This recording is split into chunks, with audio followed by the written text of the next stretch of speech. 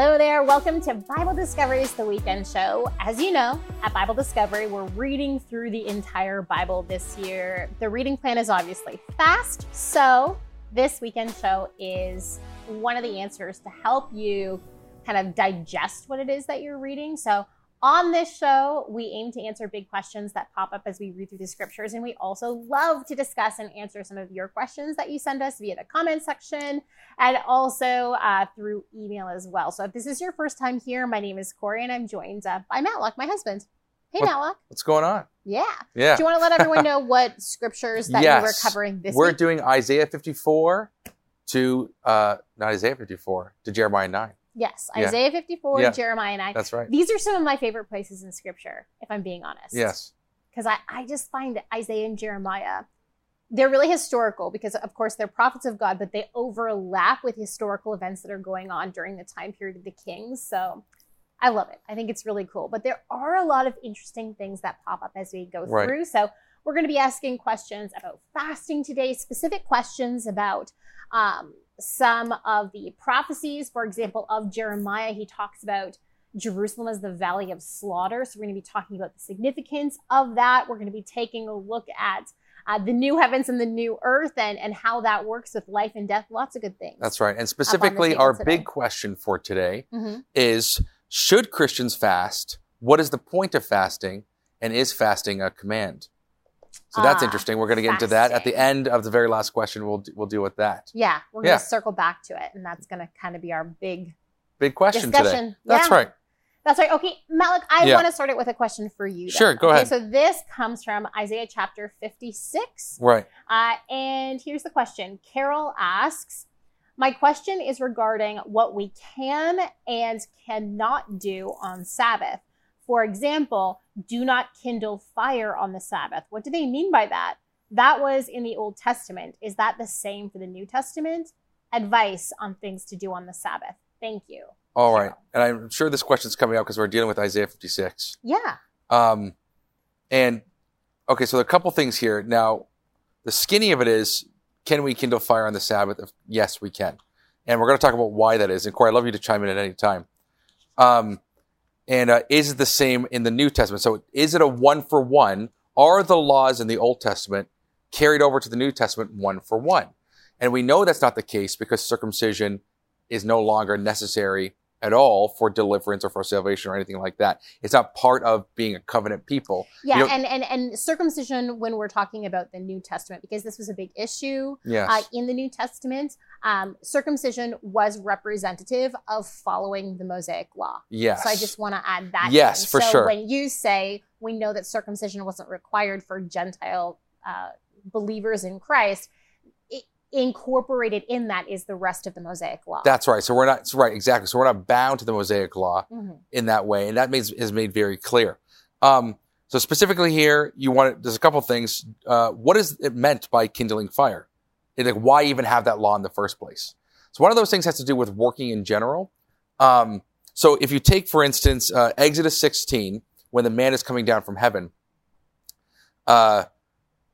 God even ordains so that the manna that comes out on the sixth day will last to the seventh day. Because normally in that situation was when the manna was coming down from heaven, it would only last a day and then it would get all moldy and warm and there'd be worms in it. So they couldn't eat it the next day. They had to eat exactly the portion they were given that on that day. But on the sixth day, it would last to the seventh day because God essentially didn't want them to be working on the Sabbath. They were supposed to rest. So I think when it comes to the kindling wood, it's the same process of resting. The key here is that the point of the Sabbath is that you're not working, you're resting. And you kind of see hints of this later come in the New Testament about what it means to work and what it means to rest. Yeah, and I mean, this wasn't, so in our minds, a lot of times we think about this individually because that's the society and the culture of the West focuses more and emphasizes more on the individual. Right. But Sabbath as a concept was seen from a more macro lens, if I'm saying that correctly. So it was seeing it more from a community perspective as well. So basically the entire economy shut down on Sabbath. Yeah. Whereas your servants weren't even working. You weren't buying and selling. Everything. Your Right. entire economy shut down. And that was seen as bad. Like that was bad for the economy. No other society did that. And nor the society that Christianity was a part of in first century Right. Roman Empire. So interesting to also Exactly. throw that in the And mix this as well. becomes this, and the reasons, okay, why? Well, God says specifically in Ezekiel 20, 12 and verse 20, as well as Exodus 31, verse 13, that this is a sign that you are God's people. And for what reason? To show that it is God who makes you holy. So in other words, you're not working for your holiness. Yeah. By resting in God, not just falling asleep, by resting in God, it is God who makes you holy. So the point of the Sabbath was to rest in God, not just to fall asleep and like do absolutely nothing the whole day. Yeah. And that would be like a legalistic way of a kind of approaching the law. So that's a big factor there, I think. So yeah, and just to clarify, when you say between you and God, you mean the Israelites, right? Yes. So double.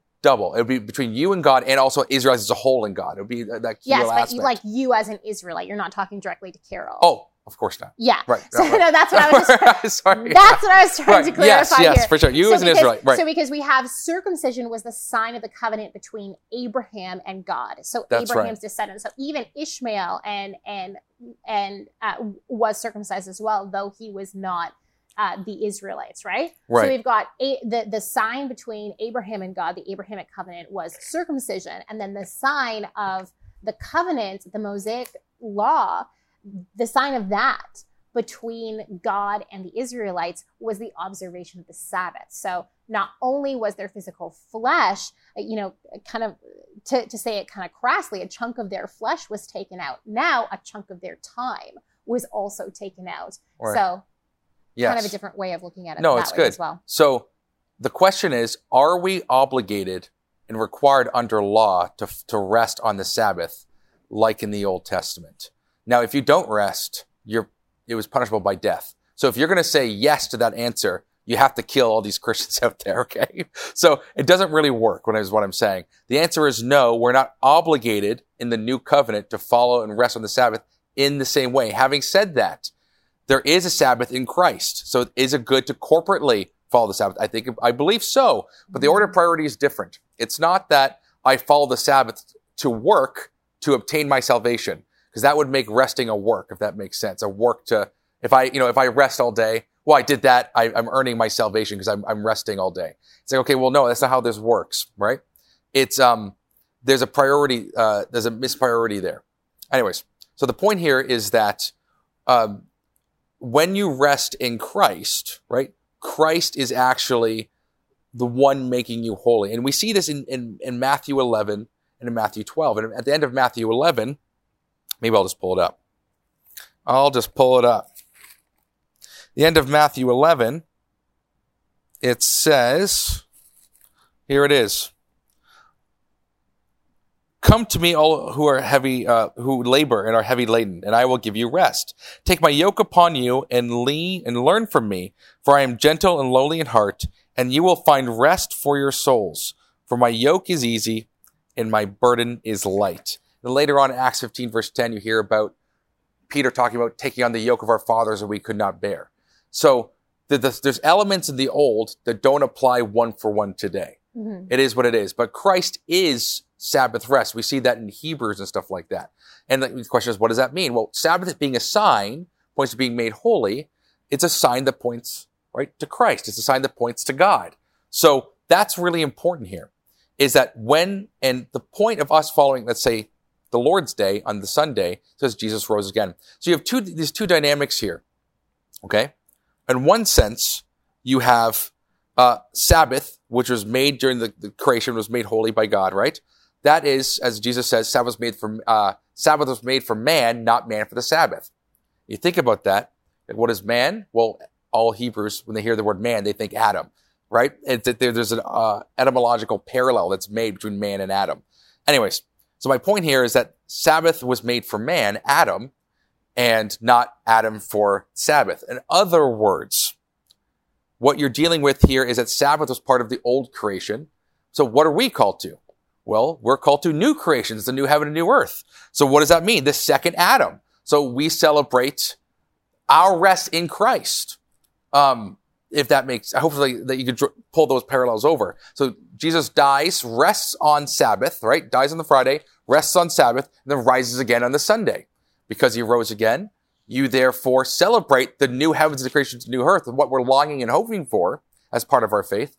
And that's what we're celebrating. We're not celebrating the old creation, we're celebrating the new creation. And this is a sign also of what's to come. That's why we gather together on Sunday. It's the sign of the assembly. God will gather all those among him to him. So, and the final judgment you have before you as the pastor, symbolic of Christ teaching those, right? Just symbolic. And you have the people in the pews or in the congregation listening to that, all gathering to what Christ has to say. It's that same principle. It's carrying over until that final judgment day. Anyways, long story short, not to get too off track, is that rest is found in Christ, not in old creation, but in new creation. So that's what the new sign is pointing to. Mm-hmm. And I think that's important. So when we get caught up in resting, we have to rest on Saturday, or Sunday, depending on right, or unless and make it a salvation issue. That's not what this is. Yeah, it's not a salvation issue. Is it a good thing to do? Absolutely. Yeah. Right. And in most of our in the Western society today, for a lot of us, it is possible to take a Sabbath. Yes. With the way that our work schedule and the way that our society is established. Exactly. Think though back to first century Christianity, how elite of a religion Christianity would have been if a Sabbath law were to have been in place. It would not have been possible for any of the lower classes of Roman society, because within Judaism, within their society, they already had a Sabbath built in. Not so for those elsewhere in the Roman Empire. So that's why we see, for example, when we look at letters talking about early Christians and not even from a good perspective. I believe it's one of the letters of Pliny the Elder who talks about how Christians were in the habit of getting up before dawn and meeting on the first day of the week. They got up before dawn and met so early. Yeah. Because they had a full day of work ahead of them. Yes. Right. But if a Sabbath law had been imposed on Christians early on, it would not have been a sustainable thing for many, many members. Unless you were upper class and were able to afford to do that. Right. So Christianity would have become quite an elite religion, but not so. There was not a Sabbath law. And that was the great equalizing force of Christ in that way, where now he was opening up the kingdom of God to all nations, not just to nation who had been formed so that they could follow the Mosaic law, right? Formed with the Mosaic law. I just kind of wanted to fantastic. Add in that branch of thought. Yeah, there's a lot of intricacies and dynamics and nooks and crannies when it comes to this discussion. But I think you're right. A lot of Christians get stressed out, I think, because this seems to be one of those rules that we could follow. So should we follow it? Do we have to follow it? And there's a lot of anxiety over am I doing this the right way? And that defeats the point of resting in Christ. I think that, it's not our righteousness. It's not our works. It's not those things that save us. It is literally those things cannot. They are dirty rags, right? If we look at the context of Scripture, it is Christ's righteousness that God puts on us as a garment.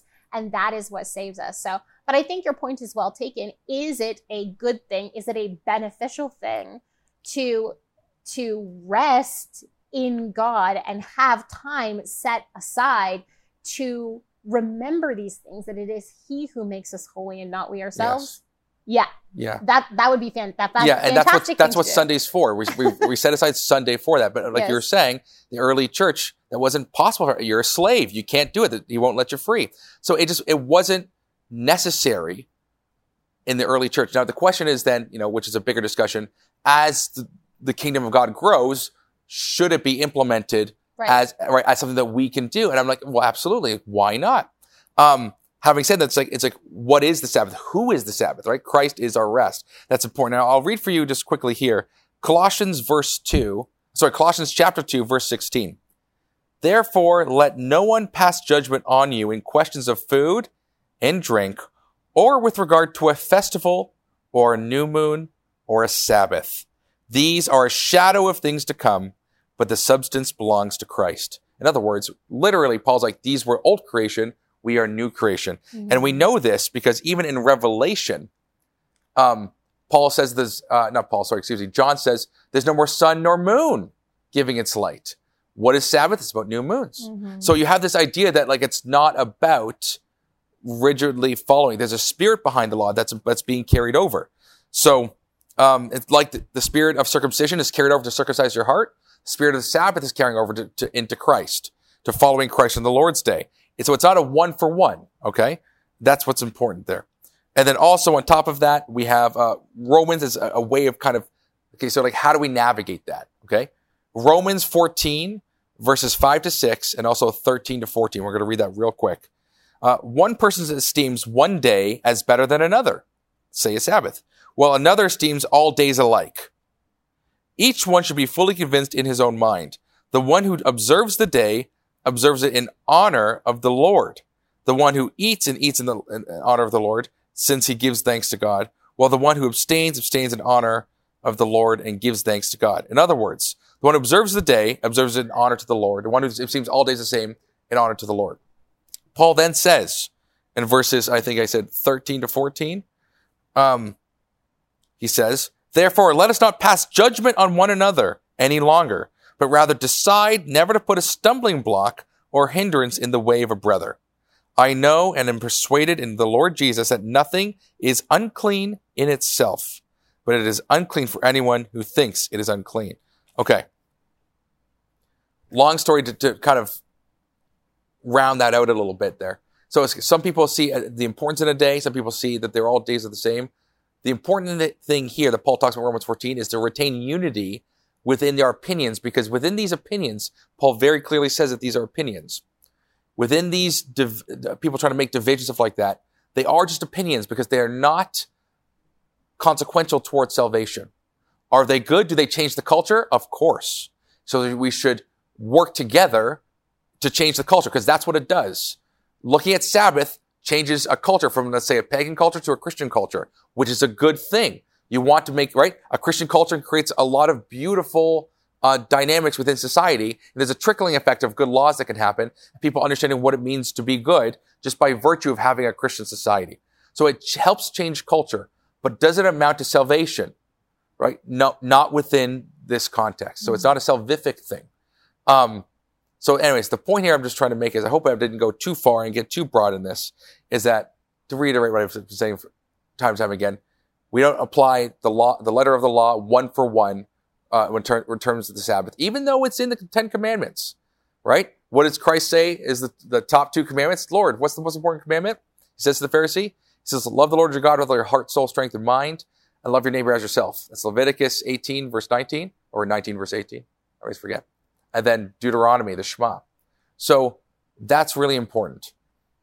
He doesn't highlight the 10 Commandments as the most important rules, though they are, right? You say they're really important. But you have to look at them in a covenantal context of a group of people, and that they are signs of things to come, and that us gathering together for the Lord's Day is equally like the Sabbath. It's the spirit of the Sabbath continued.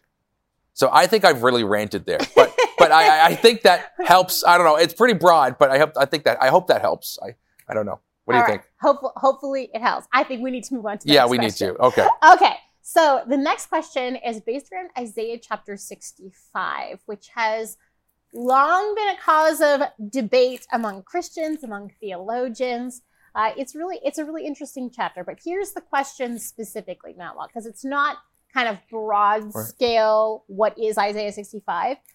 But here's the question. Me again. Based on Isaiah 65, verse 20, if there is no death in the new heavens and new earth, then why is there still death according to Isaiah 65, verse 20? So Isaiah 65, that section, so back in verse 17, opens with, see, I will create new heavens and a new earth. The former things will not be remembered, nor will they come to mind. But be glad and rejoice forever in what I will create, for I will create Jerusalem to be a delight and its people a joy. I will rejoice over Jerusalem and take delight in my people. The sound of weeping and of crying will be heard no more. Never again will there be in it an infant who lives but a few days, or an old man who does not live out his years. The one who dies at 100 will be thought a mere child. The one who fails to reach 100 will be considered accursed. They will build houses and dwell in them. They will plant vineyards and eat their fruit. And it continues to go on. And this chapter ends with the famous, the wolf and the lamb will feed together. Right. The lion will eat straw like the ox. The dust will be the serpent's food.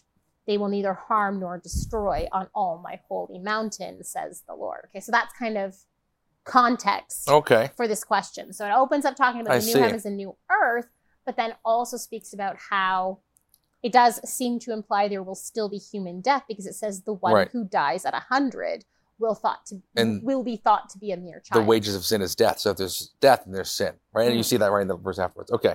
Can't believe it's me again. Sorry, guys. It's you again. All right. Okay. So I think first off, there's a couple things. I don't have the greatest answer for this. Okay. Well, but I'm going to take a stab at it from my limited knowledge on this question. I think what would help us better understand is if you believe in the literal 1,000-year reign of Christ, I think this helps mitigate this whole dynamic. So if you recall, Adam and Eve, right? God says to Adam and Eve, if you eat of the fruit on this day, you shall die. And the early church fathers equated this day, right, that day, meaning to be actually 1,000 years. Not necessarily, but they said it could be. Because Peter says a day is like 1,000 years, 1,000 years are like a day. Now that's supposed to mean that time is irrelevant to God, but they said, like, look, if you look at it also in a literal way, no one reaches 1,000 years. No one surpasses 1,000 years.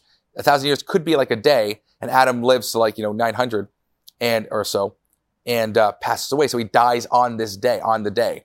And if you take that to be like the average lifespan of man, say pre-fall, without the life-giving power of the tree, because the only reason Adam and Eve weren't immortal by nature, the tree was giving them life. That's the reason why God said, put a cherub, a guardian there, like make sure they don't touch the tree lest they live forever. Okay, so if mankind lives to 1,000 years, let's say just by nature, and you see that dwindling, right, as time goes on in the timeline, then what you have is when Jesus Christ returns, you have this restoration, this quasi-restoration back to that 1,000-year state of people living to 1,000 years. So that's how you can get this idea of people sinning and dying in that 1,000-year span. Because in that 1,000 years of Christ reigning literally, in the 1,000-year reign, we just talked about like that figure comes from Revelation 20 as well. Yes, Revelation 20. Satan is released, and there's a great war that happens. So there is sin that happens even in that 1,000-year reign. And Gog and Magog war, that's the big climactic thing that happens as well. Afterwards, right. And then all of a sudden, God takes death, right? He takes Hades, and he takes the sea, and he throws it all away, right? Puts it in the lake of fire, and he tosses it out.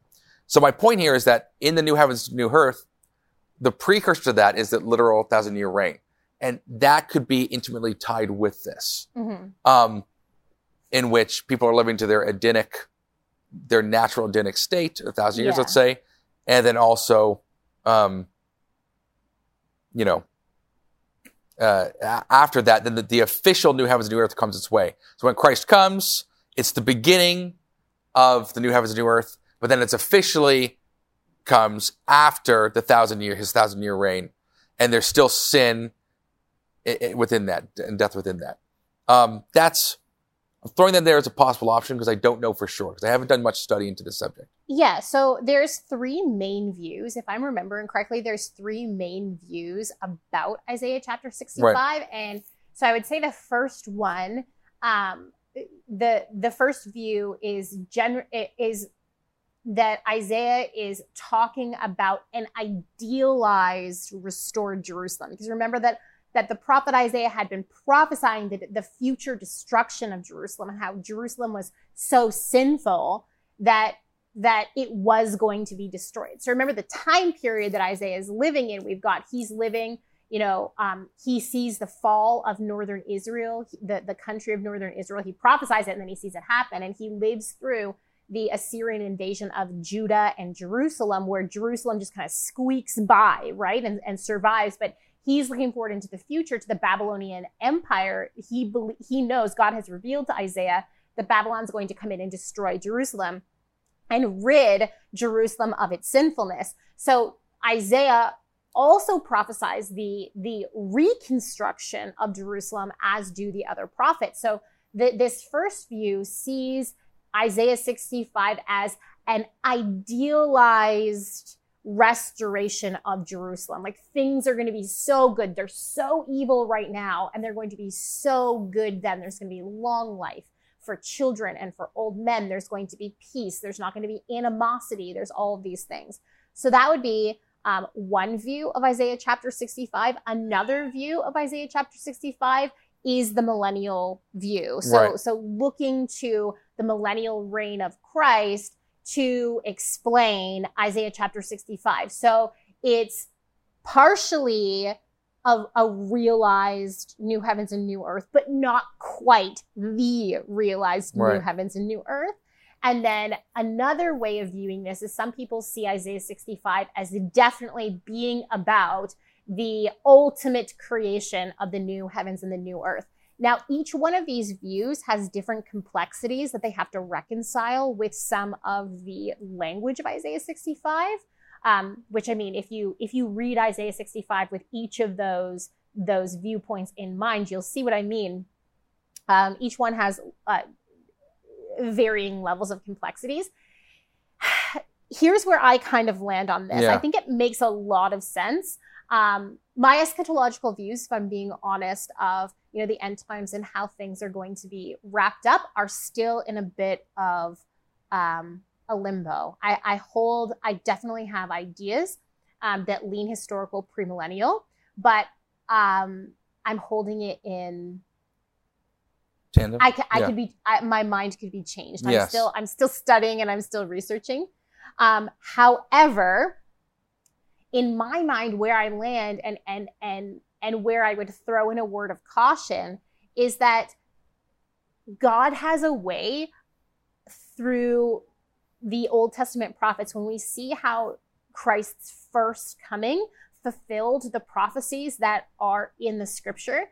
It's often in surprising and unexpected ways. But when you look back, you're like, oh yes, it actually does perfectly fulfill these, although I may not have completely expected it to happen in that way. Yeah. So I definitely think that a blend of these views may be what's more right than each one of these views in and of themselves. And I don't want to make that sound like it's a cop-out answer, but that's honestly what I think is that this could be both about an idealized Jerusalem, but also be telescoping into the future to a very real millennial reign of Christ, but also be telescoping into eternity as well. Right. Into the new heavens and the new earth. Yeah, and well, if you go, because with the ideal view, like, this has to be kind of figurative language, right? It has to be like, when it says, for the young man shall die at 100 years old, not literally, but figuratively, it just means he's going to be really old, and it's right. It's like he's young, and it's like, that's strange. So it's like, it's supposed to be like more figurative in itself. Yeah, it definitely utilizes poetic language, but almost all prophecy does. Yes. So that would be the one side. Is that like, it would be the battle, and once again, it's prophecy. Yeah. It's a battle. It's a battle. A matter of if it's a literal or if it's painting like a figurative feeling behind what is to be expected, essentially. Right. And once again, I don't know for sure. No one knows for sure. The millennial reign one sounds appealing. Yes, it does. Because I don't think the ultimate really works, but it resolves a lot of the theological questions about death. Yes, but at the same time, I'm just going to hope in God, and we're going to figure out what goes on from there. But yeah, I'd say I lean millennial reign, I think, on this one. Because once again, like Corey, I'm pre-mill leaning, but I'm not, I'm still researching, studying, and understanding these things. Because again, we're not infallible. So No. we're just trying to figure these things out. Definitely not. That's Definitely right. not all knowledgeable. All right, Corey. Yes. Let's move on. All right. I have a question for you. It's a Bible question. Mm-hmm. What are the major differences between Isaiah and Jeremiah? And is Jeremiah in chronological order? No. Jeremiah is not in complete chronological order, much like Isaiah. Isaiah is not all in chronological order. But a main difference between Isaiah and Jeremiah is just their time period. So I know we're moving back and forth between Isaiah and Jeremiah this week. So they both tell us right off the bat their time period, which I love, right? In Isaiah chapter 1, Uzziah, Jotham, Ahaz, Hezekiah. Those are the kings of Judah that Isaiah prophesies through, and Jeremiah, it's different kings. So Isaiah, and I just kind of talked about it a little bit, he lives at the time where the main threat to Israel and Judah is the Assyrian Empire. The Assyrian Empire is on the move, and God uses them to destroy northern Israel and their capital city of Samaria. And he uses them to judge very harshly the southern kingdom of Judah with its capital city of Jerusalem and its kingly line descendant from King David. They escape literally by the skin of their teeth. So only Jerusalem is left standing of all the fortified cities of Judah. And this is verified not only in Isaiah and Kings and Chronicles, but it's also verified in the records of Assyrian King Sennacherib himself, right? This is a very, very highly documented historical event, the sacking of Judah, but not the taking of Jerusalem, the fact that Sennacherib was unable to take Jerusalem. So, I mean, Judah became a vassal state. Hezekiah was not free. The people of Judah, were not free. They owed yearly tribute to Assyria, and yet they lived on. So then the time period that Jeremiah lives in, you telescope forward into the future, a few generations, and Jeremiah now lives in a Judah that has been largely rebuilt, and the Assyrian Empire has fallen to the Babylonian Empire. So there's some freedom here, or potential freedom, for the kings of Judah, these descendants of David. So the question is, are they going to rely on God, or are they going to make alliances with these other countries in order to try to resist the Babylonian Empire? And so that's the tension that we see in Jeremiah. And of course, unfortunately, with the exception of a few kings like Josiah, and of course Hezekiah, most of the kings of both Isaiah's age and especially of Jeremiah's age are apostate. So they're very heavily involved in religious practices that go against the covenant that they had with God. Right. So the time period is the main difference between Isaiah and Jeremiah. So, good. Yeah, that's what All I'm right. saying. Well, I think you nailed it. Awesome. I think we're good. Let's move on to the next question. Let's move on. All right. So another Bible question for you, Corey. Okay. Regarding Jeremiah 7, what is the significance of the Valley of Slaughter? Right. Okay. I did talk about this on the Bible Discovery program when we got to this. I think this is tremendously interesting. So the Valley of Slaughter, we get this phrase from Jeremiah 7, but also from Jeremiah chapter 19. And it refers to the Valley of Jerusalem and Jerusalem itself. And it's a judgment. Obviously, God calling Jerusalem and the valley beside it the Valley of Slaughter is not a good thing. But the valley itself was called the Valley of Hinnom, beside Jerusalem. And what had been going on there was child sacrifice. According to the scriptures, according to Jeremiah and Kings and Chronicles, there was child sacrifice going on in the Valley of Ben Hinnom. It was also called Topheth, the place of burning. And so I'm just going to read some Jeremiah 7 to you before we move on. Jeremiah 7 verse 30. starting in verse 30. The people of Judah have done evil in my eyes, declares the Lord. They have set up their detestable idols in the house that bears my name and have defiled it. So that's the temple in Jerusalem.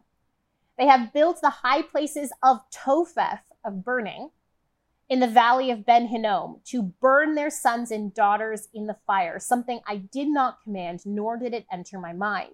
So beware. The days are coming, declares the Lord, when people will no longer call it Topheth or the valley of Ben Hinnom, but the valley of slaughter, for they will bury the dead in Topheth until there is no more room. Then the carcasses of this people will become food for the birds and the wild animals, and there will be no one to frighten them away. I will bring an end to the sounds of joy and gladness and to the voices of bride and bridegroom in the towns of Judah and the streets of Jerusalem, for the land will become desolate. Chapter 8 goes on with this judgment. At that time, declares the Lord, the bones of the kings and officials of Jerusalem, the bones of the priests and prophets, and the bones of the people of Jerusalem will be removed from their graves. They will be exposed to the sun and the moon and all the stars of heaven, which they have loved and served, and which they have followed and consulted and worshipped. They will not be gathered up or buried. They will be like dung lying on the ground. All right. That's pretty good. Pretty rough stuff. Pretty rough stuff. Okay. And Jeremiah 19 is much the same. I'm not going to read all of it, but it goes on and it talks about this great judgment. And it says much of the same thing in Jeremiah chapter 19. But when it gets down to verse 12, it says this is what I will do to this place and those who live here. It was a whole list. And then that sentence, declares the Lord, I will make this city like Topheth. So there's this divine irony that God often does when it comes to sin, where he often brings judgment in the same form as the sin that was committed, the heinous sin that was committed. So in this case, the heinous sin is not only idol worship, but idol worship that involved child sacrifice. So it involves the desecration of human life, the desecration of innocence. And so God says, I am going to desecrate you in the same way. There's not going to be enough room to bury your bodies, so your bodies will be subject to the same treatment that you are giving to the bodies of your children. You are not giving them respect. You are not giving them burial. So guess what? Your bodies are going to be food for the wild animals, and they will be laid bare before the signs of your so-called gods. The signs of many of the gods that they were worshiping were the sun and the moon and the stars. And then God goes even further, because it wasn't just that current generation of Jerusalem and Judah that had been sacrificing their children. It was earlier generations as well. So God says when the army comes in, the army's going to be so vengeful, they're going to pull out the bones from the graves and expose the bones. So even those past generations, they are going to lose the honor that they had in burial, and they too will be exposed because they deserve that. So this is a much harsher version of the judgment that I think God brought on Egypt when we see in the Exodus. So we see when the Pharaoh of the Exodus had ordered the baby boys of the Hebrews to be thrown into the Nile River. Well, what's the first sign? What's the first plague that comes on Egypt? The Nile River turns to what? Blood. God is exposing what it truly was. It's evil. The Nile River may be your source of life. It may look like your source of life, but in reality, it is a source of death for you. And it's the same here. Jerusalem may look great. You may look like you've got it all together, but actually you are dead and you have desecrated yourself. So that's the significance of the Valley of Slaughter. It's a tremendously interesting, it tells us so many interesting things about the character of God, about what he values, valuing life, and what he takes seriously, which is the desecration of life and the desecration of innocence. That's very good.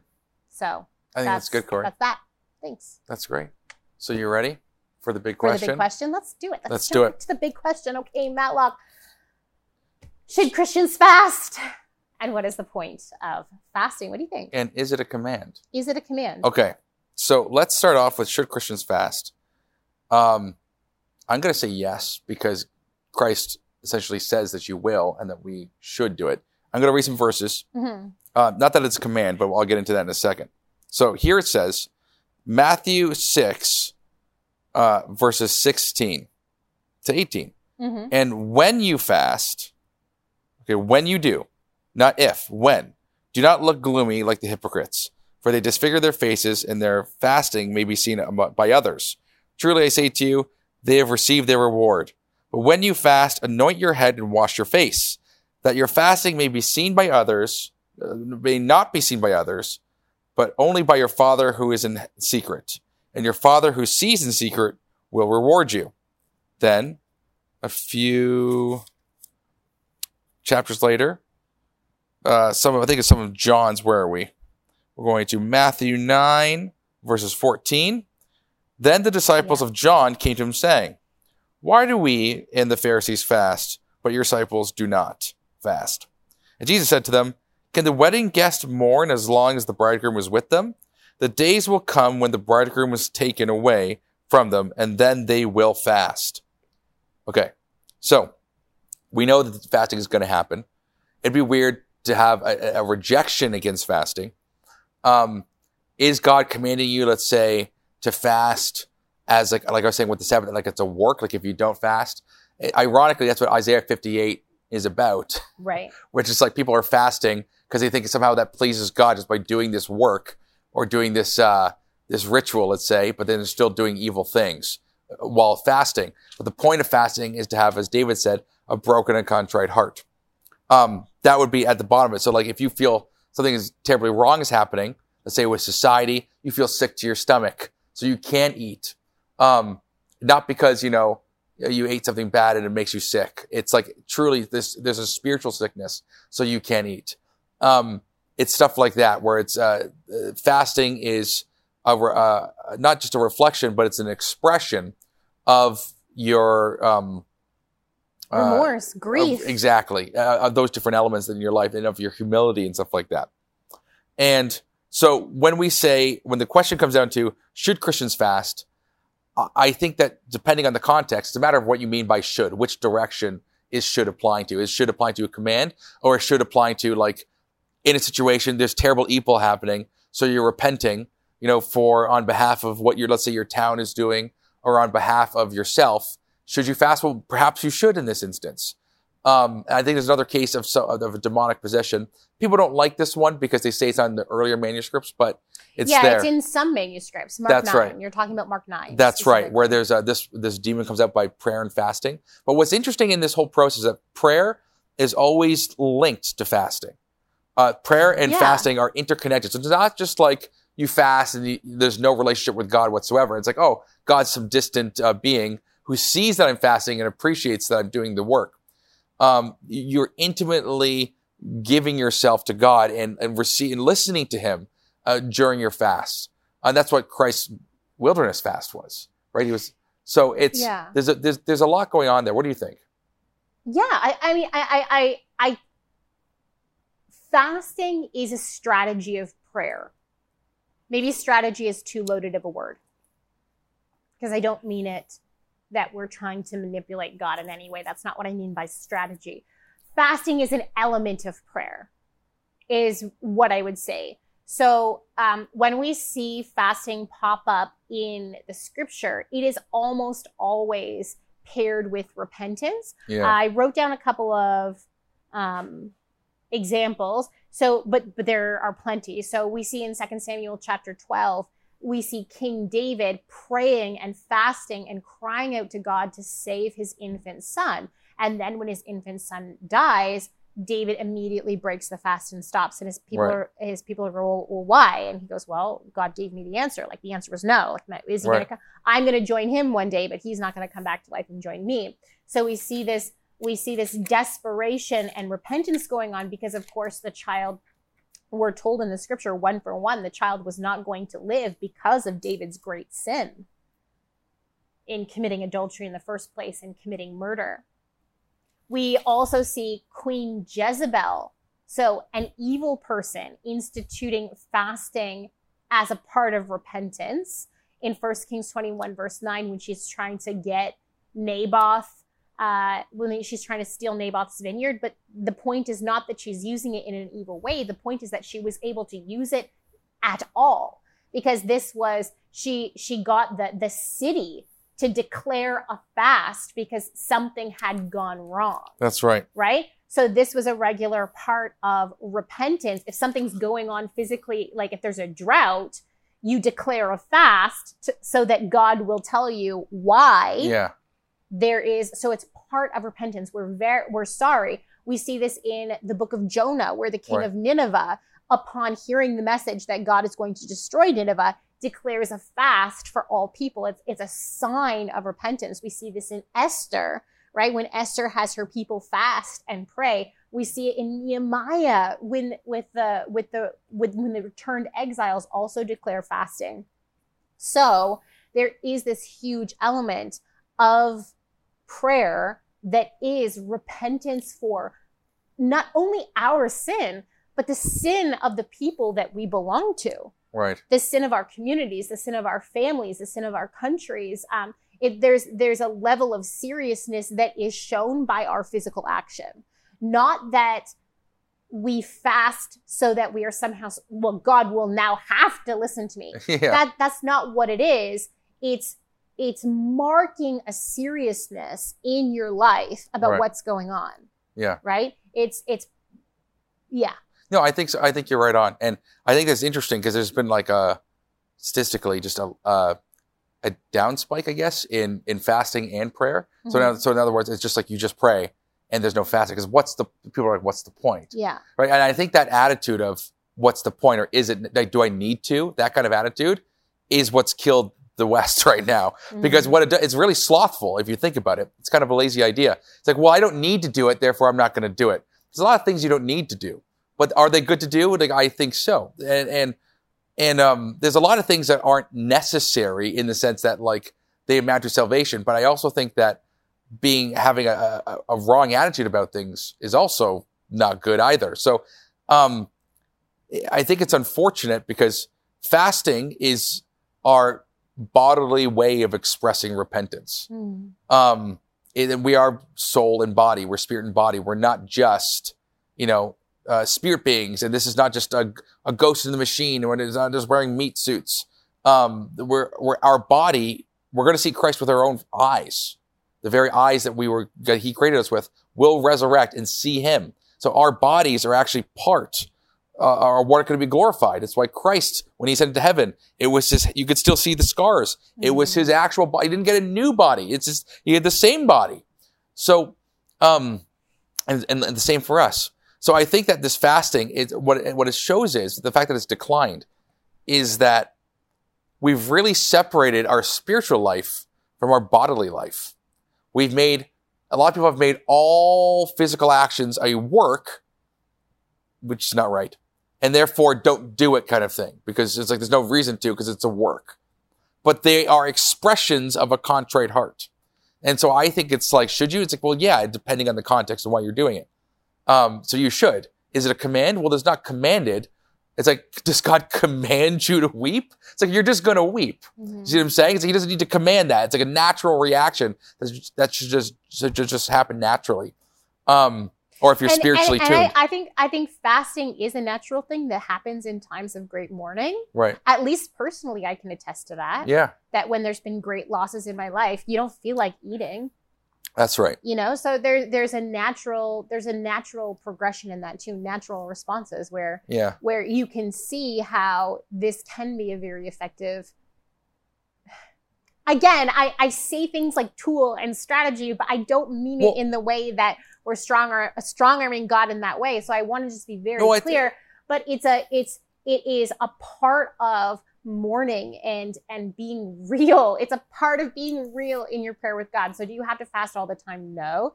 But sometimes I think, it's a really good idea. To add some things, because there's actually merit to the concept of being strategic and tactical.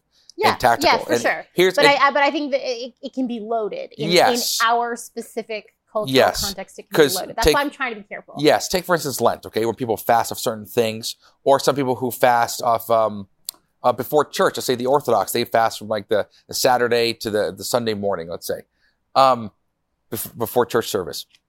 When you think about fasting in that sense, like, okay, well, why do they? Well, to have self-control. Mm-hmm. They fast as an ascetic way to practice self-control, to have power over your body. I think that's a fine thing to do. Mm-hmm. I have no issue with that. Is that act of fasting going to somehow earn points? No one believes so. So that's why it's kind of silly to make it like, if anyone who is doing this, to make it like, oh, you're working by fasting. It's like, no. Fasting is, like you're saying, a strategy to help you get self-control over yourself, which some people might need to do. Some people might need to do that. So I think it is a command. Well, if a church leader thinks it'd be useful for you, then perhaps it's a good thing to do. But once again, that's getting to different avenues, different dynamics of that. But I think that, again, fasting is a good thing. Should you fast? Yes, but it really depends on your heart about why you're doing it. And is it a command? It's not a command because it's a natural outpouring of your life. Mm-hmm. And what's the point of it? Is that, what's the point of crying? What's the point of having tears? It's like, I guess you don't need tears come down your eyes. It's the heart inside that counts, right? It's like, no, they're just going to come out. I don't know. It's just bodily expressions are really important to repentance. I think that's one of them. Mm-hmm. All right, that's it. I think we beat that pretty good. Yeah, I don't want to go round and round and round because we could, but I don't want to. I tend to do that often. No, you were good. It was good. This is great. So I would like to know what you guys think about some of these issues that we talked about today. What do you think about fasting? Have you fasted before? And I'd be curious to know what your experience on the other side of your prayer and fasting was like. So if those are some things that you would like to share, pop them down in the comments below. And until next week, happy reading and happy studying. Thank you so much for watching. We want to keep producing high quality biblical content, but we can't do it without your support. If you feel called to support us, please click the link in the description under donate. Your support really means a lot to us.